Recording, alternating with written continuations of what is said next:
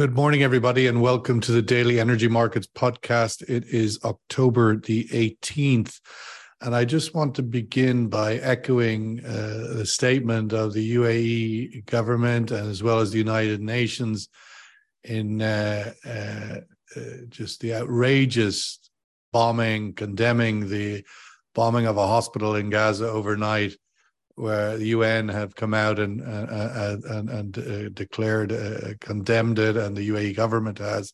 And we echo that this morning in recognition that just some things are just too brutal to ignore.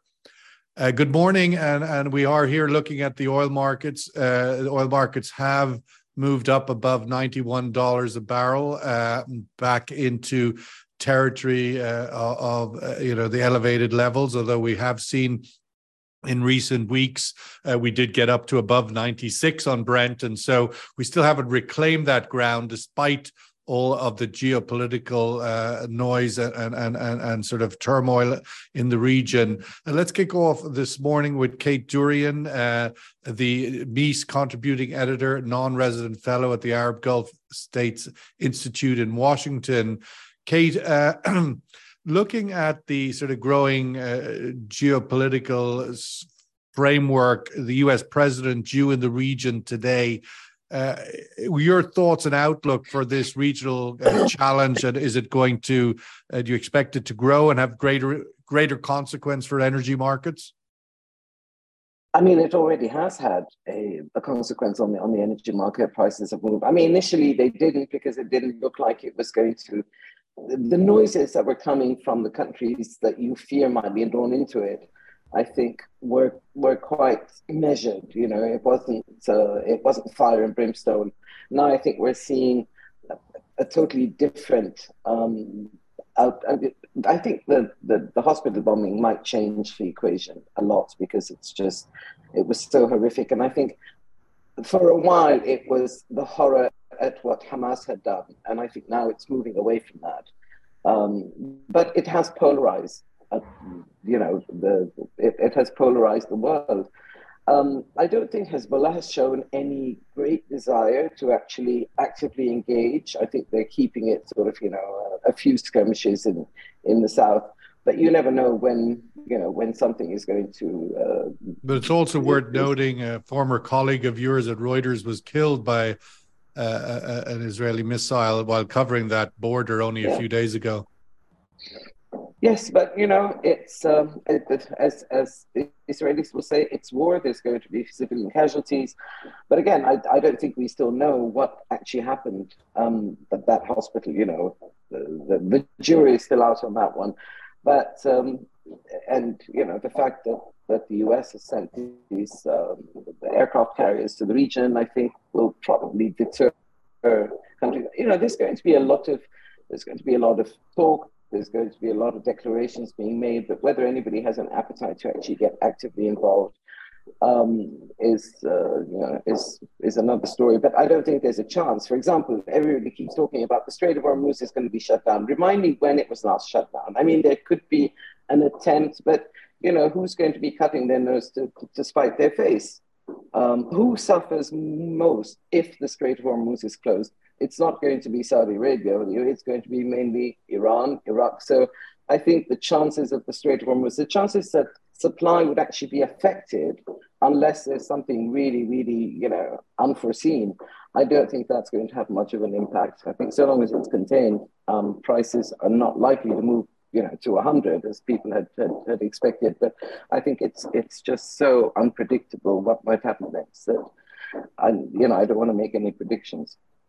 Dr. Charles Elinas, CEO, Cyprus Natural Hydrocarbons, and Senior Fellow at the Global Energy Center, Atlantic Council. With all of those job titles, Dr. Charles, you're well placed to bridge that Atlantic basin, if you like, connecting the Med with Europe, the Europe with the US and the Atlantic. Where do you see the perspective from Europe on this? It does seem like there's sort of a different voices. We've heard von der Leyen and most capitals in Europe being sort of profoundly supportive of Israel's position in the early days. Your thoughts on the outlook of this becoming a bigger challenge for Europe? Well, first of all, Europe is a little bit sidelined on this. Even though von der Leyen went to Israel, she has been criticized by quite a few capitals for doing so without taking advice or reflecting European views. I'm sitting here in Nicosia in Cyprus, and Nicosia has been quite critical of that because right now people fleeing Israel and Palestine are arriving here in huge numbers. And it's felt that Europe is not having a coherent policy towards the situation in Israel. Even though it's making the news is all about the United States and what the United States will do and nothing about what Europe might or might not do. It seems to me that Europe has managed to sideline itself and unable to influence what is actually happening in Israel, in Gaza. The situation in Europe is starting to feel like obviously there could be some ramifications and fallout. Let's go to Daniel Richards, MENA economist at Emirates NBD. Daniel, the region as a whole, the Gulf, etc., has had a very good sort of economic performance this year, despite some data out of Saudi showing a drop off in GDP with the lower oil production. But generally, your outlook for the region into the fourth quarter, with the shadows of all of this turmoil, the expectation for the Gulf economies to continue to perform? Yeah, obviously, I'd like to echo your sentiments. First of all, have the awful attack last night, and indeed everything we've seen over the past week and a half really is quite awful. It's blown up to this degree once again. With regards to the impact on the GCC, as you say, like this year has been an extraordinary year for non-oil economies, at least, and any slowdown we're seeing in headline GDP that is largely or entirely on the back of the voluntary oil production cuts. Obviously, hydrocarbons economy is still very important in the region, so voluntary cuts equal slower GDP growth. For non-oil GDP, the outlook is still pretty bullish. I think that was underlined by what we saw this week in terms of the data. Dubai in particular, strong first half GDP growth. Second quarter is at 3.6% year on year, and we'd expect, as it stands, our forecast for the whole year is for 4% growth in Dubai, and the expectation of stronger H2 growth. That is largely on base effects. In terms of quarter on quarter, we were already anticipating a bit of a slowdown, and what we're seeing now in the wider region does raise risks to that. Every time Middle East conflict flares up, it does perhaps deter some visitors to the region, and tourism really has been the key driver of growth in Dubai, not only through the direct effect of hotels and transport, but also the pass through to construction and real estate and everything really. So it is important. As it stands, we would expect it to remain fairly contained. As Kate was saying, there has been the initial kind of saber rattling, perhaps hasn't been followed through, thankfully, to date by anybody, but more instances of the kind that we saw last night, that tragic event last night, does raise tensions, does raise the risk that it does escalate. And of course, if that did blow up into a wider conflict, that would have very severe effects on GCC economies. Kate, looking at the fundamentals here, I mean, as we go into the fourth quarter, we had all of the expectation and despite the sort of price correction pre the tragic events in the Eastern Mediterranean, and that the outlook for the fourth quarter was built on fundamentals of supply shortage and relatively robust demand. Does that continue to be ultimately the foundation of this market? I mean, I think we all expected that the first quarter of next year, and I think the question was, is Saudi Arabia going to be extending its voluntary cut? I think if we knew that, we'd all be very rich because they like to surprise us. But I think the the expectation is that there will be a surplus in the first quarter of 2024, and it won't be coming from OPEC plus. It's going to be non-OPEC. It was going to be Guyana, even the US. So I think if the predictions of demand growth slowing in the first quarter, then I don't see any justification why OPEC plus would extend the cuts. I mean, don't forget there are new baselines coming and new quotas coming in January. So we kind of have an idea of where OPEC plus is going to be. What we don't know is whether Saudi Arabia will again spring a surprise. But I think in times of tension, do you want to pour more, fuel on the fire? Who knows? I think that's been the whole policy of the Saudis, is sort of spring a surprise, keep the market guessing, keep the speculators guessing. So I don't see any reason why they should change that policy. But if there's going to be a surplus, then the important thing is stocks. They look not just at price, they look at global stocks. US stocks are pretty low. They need to be refilled, and they're not going to be refilled at higher prices. So that's also a bullish factor. Dr. Charles, we do have those sort of underpinnings. We have the Chinese Q3 GDP growth coming in this morning at 4.9%, a little bit higher than expectation. Despite all the macro headlines, China continues to grow and the demand centers continues to import solidly over 11 million barrels of oil a day. Your thoughts on that demand side holding up despite the macro backdrop? I think the demand is going to carry on growing. I mean, all indications is that the demand curve is trending upwards, despite the fact that the IEA is trying to cast some doubts. I mean, in a report just released, the IEA says that it sees early signs of demand destruction. Looking at the graphs, it's difficult to believe that is where that is coming from. I mean, the IEA says that global demand will grow by 2.3 million barrels per day this year, but only 0.9 million barrels per day next year. I'm not so sure. I think the IEA is doing everything it can to demonstrate that fossil fuel consumption, both oil and gas, is going to reach a peak, but none of the real indicators supports that. It's almost as Saudi Aramco said, the IEA is on a political campaign to drive oil and gas consumption down, but without actually succeeding. In both, the EIA, the Energy Information Administration, released a report only just recently, and it claims that natural gas demand will carry on growing to 2050.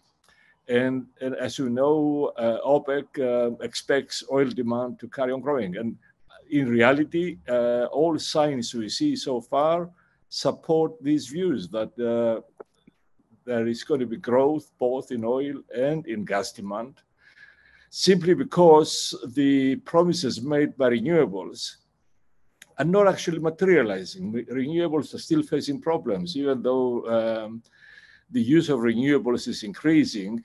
It's not increasing at the rate to cover the increase in global energy demand. So for all of these reasons, I believe that oil demand will carry on increasing for a while yet.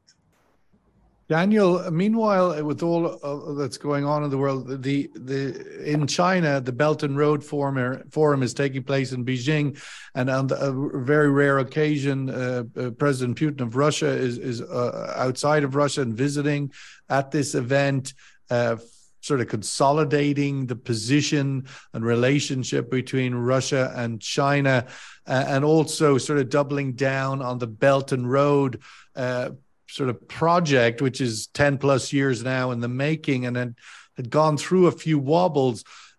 Where do you see the economic outlook for the Belt and Road Initiative in order to drive economic growth across Asia, the great promise and still the Chinese aspiration to achieve that? Yeah, as you say, it has gone through some ups and downs over the last 10 years ago. But I think the fact reform is going ahead and we're seeing the headlines indicates it remains a key policy objective of the Chinese government, both from an economic standpoint and, of course, from the more material power play that it helps them build up through the Asian region and helping, in terms of trade corridors, open up new trade corridors that might not be more secure than others, and it's generally boosting regional trade and their influence. In terms of the outlook for it, obviously, the slower growth or the more disappointing growth and the kind of questions over the durability of the Chinese economy that's starting to come to the surface more this year. Not only the near term, they haven't seen the kind of short-term stimulus that we might have expected in this position in growth. Okay, we had the upside surprise today, but it hasn't really been as robust as expected. But also the kind of questions we're seeing over the longer-term growth projection for China in terms of demographics and the rest of it. So I think making a success of it is becoming ever more important, but it's becoming ever harder for the Chinese economy to manifest, especially with, you have started to see pushback from some countries in terms of the so-called debt diplomacy and all the rest of it. So I think it's a more challenging outlook perhaps than it was when it was launched, but it still remains a center point of their objectives. Kate, at the same time, we have the Belt and Road Forum in Beijing. We have the big event on the annual calendar in the oil industry in London, what used to be Oil and Money, now the Energy Intelligence Forum, where all the world's biggest CEOs in the oil and gas industry tend to rack up and share some thoughts. We have the biggest of them all, the CEO of Saudi Aramco, saying oil markets are in balance despite the weak backdrop. Has OPEC called this one right? Ultimately, I mean, not OPEC, ultimately Saudi. OPEC had called a plus 3 million barrel a day supply deficit. We have the Aramco CEO saying the market is in balance.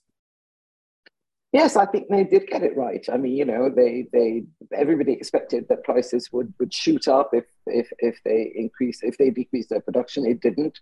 We've seen a bit of volatility. We had seen a bit of volatility, but not as much as we saw in the last 2 weeks. But I need to defend the IEA. I'm sorry, but we're not. I mean, I say we because I was there. We're not political when it comes to data, when it comes to actually looking at demand, supply-demand balances in the oil market reports. So I think sometimes the messaging can be a bit sensational by my former boss, but I don't think it's designed. The IEA had called a deficit of 1.5 million barrels a day, supply deficit for the fourth quarter, which could indeed still be the case. Yeah, exactly. But what I mean is that, we go by the numbers, it's not political. And as I said, sometimes you do get these sort of sensational headlines and op-eds by Fatih Birol, but the data itself is non-political because, it's there in the database and that's what we're looking at. But yes, I mean, I saw what Nasser said. He said there's going to be, if we don't invest, we're going to have a deficit of between 4 and 5 million, which is natural decline. And in fact, at your excellent Fujairah forum the other week, we were talking about Russian oil industry and how it really hasn't been impacted by the sanctions. They're still exporting, they're still managing to produce. It doesn't look like there's going to be any lasting damage to Russia's industry. So I think they're. But the other thing that Amin said, which I thought was interesting, I'd welcome your thoughts on it, Kate, was he highlighted the fact that there is increasingly greater amount of idle capacity, extra capacity, spare capacity in the oil markets, 3+ million barrels a day, nearly alone in Saudi Arabia. This should be a very bearish signal for the market in regards to any sort of threat to supply.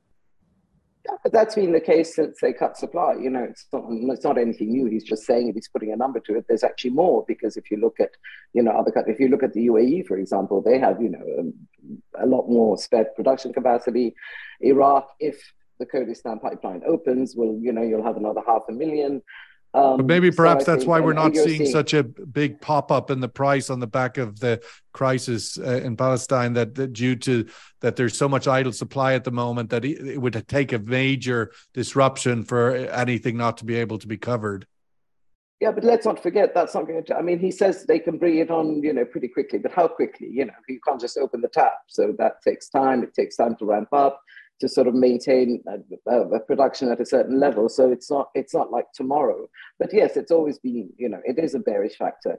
The other thing is, I think one of the biggest impacts that might be is people are going to start looking at the region, thinking, do we really want to invest in a region that is so volatile? Depends, of course, on what happens in, Israel, Hamas, the whole thing. But I think it's now the Middle East is being tainted. Is it safe to go there? Is it safe to fly there? We've seen, two gas fields in the East Med, which is supposed to be, the new gas hub, security for Europe, etc., has been shut down precautionary, but it just shows how you still have this fear of energy infrastructure in the Middle East being a potential target. We've seen it before in Saudi Arabia. We're seeing it now. Gas supply to Egypt has been cut. So I think gas, as I keep saying, gas is actually a more important story at the moment. Because if we get a cold winter, it's going to be really, really hard to find the extra supplies. And let's not forget that when oil prices shot up in 2022 after the Ukraine invasion, we saw a lot of switching oil for gas, which we probably won't see at this time. So it's it's a very volatile situation. Dr. Charles, we also had in London at the Energy Intelligence Forum the Vitol CEO, who was more or less echoing the Saudi Aramco CEO that the oil markets are in balance.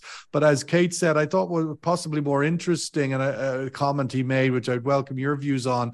He said sort of permanent demand destruction in Europe, sort of gas demand destruction in Europe due to the energy crisis over the last year. Your thoughts on that and what that means for the outlook on gas? I mean, I agree with that. It seems that the main drive for this demand destruction is the inability of the European industry to recover. German industry, especially heavy industry, is moving out of the country, and I think that is permanent. And Germany is going to be that much smaller in terms of industrial output than it was before as a result of high gas prices, which continue. So I agree with that. It's Europe is going to see permanent gas destruction, and all these things we hear about Europe needing much more gas for this reason or for another are not going to prove to be right. I think in the longer, I mean, we had some results published by European Commission just now showing that. Based on last year, this year's gas consumption in Europe was 17% down. And that is expected to continue. I think gas with Repower EU, the European policy for energy targeting a 30% reduction in gas consumption by 2030, it seems to be on the way to achieve that. And that gas use in Europe will carry on going down towards 2050, at least that's what Europe is targeting. And they seem to be going in that direction, I think for the wrong reasons. I mean, the reduction in gas demand in Europe is not because renewables are taking its place, it's because the industry is going down. And that is a very unfortunate development following Ukraine. And I don't see that recovering. European policies towards industry are incoherent. They are not going far enough to support the industry, and the industry is not getting the cheap energy it needs to continue thriving as it was before. These are the problems Europe is facing. I'm not so sure it has yet produced a coherent policy to face these problems. Let's go to the survey question. Again, just looking at this, what is having the greatest underpinning for the $90 oil market? China demand, despite the headlines, continues to be quite solid. Saudi unilateral cuts we've talked about has clearly been a game changer in the markets this year. The geopolitics that are undergoing, obviously the war in Ukraine, now the war in Palestine, or none of the above? What is having the greatest underpinning for $85, $90 oil market? All of the above, obviously, I didn't put there, but which do you think is the main pillar that gives this market? Obviously, the market was already enjoying lofty heights just before the recent geopolitical crisis. But where do you put the main underpinning? Daniel, the main underpinning could be in the Saudi unilateral cuts, but the consequence of that, of course, is that the Saudis' GDP numbers are down for the year, given the loss in revenue, lower oil price, lower oil production. So the combination of both on the average for the year is less than in the Saudi. And I'm wondering, from Emirates NBD Bank's analysis on the outlook for the Saudi economy with this massive ambitions, will they have to curtail them in any way given this decline? Obviously, last year was an exceptional year. You can't expect that every year. But where do you see the impact given the massive ambitions that Saudi Arabia currently has? Yeah, I think for the time being, those ambitions remain in play. Maybe they won't be manifested quite as swiftly as they might have hoped. Headline GDP there is going to be weaker, but like I said earlier, the non-oil sector is still looking pretty strong, and not just in terms of those headline generating investments, but in terms of like the general ongoing growth in various sectors there. Budget, we do now expect a modest budget deficit this year, down from a surplus around 2.5% of GDP last year. Expect deficit now of around 0.5% of GDP. So it's not something that's overly worrying at present, and we've seen the oil price tick back up. Obviously, it's a moving part in terms of the break even if they're cutting production as well, right? So that changes, but I don't think it's overly concerning as it stands. But obviously, from a long-term basis, they can't be doing those plans if oil falls back significantly lower, right? But as things are presently, I think they're still in quite a comfortable shape, even if budget surplus isn't going to be what we expected this year. Hey, last word to you. What the President Biden coming to the region today. It appeared the big summit with Egypt, Jordan, and the Palestinian leadership, Palestinian Authority leadership meeting seems to be falling apart given the backdrop. Can they move the dial on this in any way, do you think, to change the trajectory? President Biden does seem to be putting all his eggs in this basket. For an American president, high-risk poker. Yeah, I think it is, and that's what I meant about, it's been very polarizing. Suddenly, the Americans who have sort of took their eye off the Middle East are playing superpower again. But one of the reasons why the rise of the other powers, the Asian powers, is partly because America took its eye off the ball. Now they're back, and I think it's. I mean, the risk of radicalization everywhere. I think MI5 has said it, US intelligence has said it, because it's just inflamed so many passions on both sides in Europe, across Asia. So, and let's not forget, we're talking about Saudi Arabia, Saudi economy, Gulf economy. They've got enough in their coffers, they can withstand it. But look at countries like Egypt, which is really, in a really bad way. Inflation is 39%. So it's you have to look at the region as a whole, which is in a bit of a mess at the moment. So, but I just wanted to say, Charles, when we were talking about Europe, yes, obviously Europe does have very, very high targets and high ambitions. But one of the reasons why gas was down in Europe was because they were burning more coal. I mean, that's a reality. So the transition is moving, but I'm looking at numbers here, and it's really quite frightening. With all the big solar projects that we have in the UAE, the percentage is still pretty small when you look at it globally. But I think we're in for a volatile period. How prices are going to react, I don't know, but it doesn't look like this is going to be over soon. And even if it is, I think we're going to feel the consequences of it for a long time to come. Well, with that note, we will wrap up the Daily Energy Markets podcast. Brent crude oil trading at 91.35. When you consider all of the context and all of the issues we've touched on, it does still seem like a relatively calm oil market despite the backdrop. Thank you so much, Kate Durian, for your words and insights today. Dr. Charles Elinas in Cyprus and Daniel Richards at Emirates NBD here in Dubai. Thank you so much. We'll see everybody every morning, 10:30 UAE time. All the best.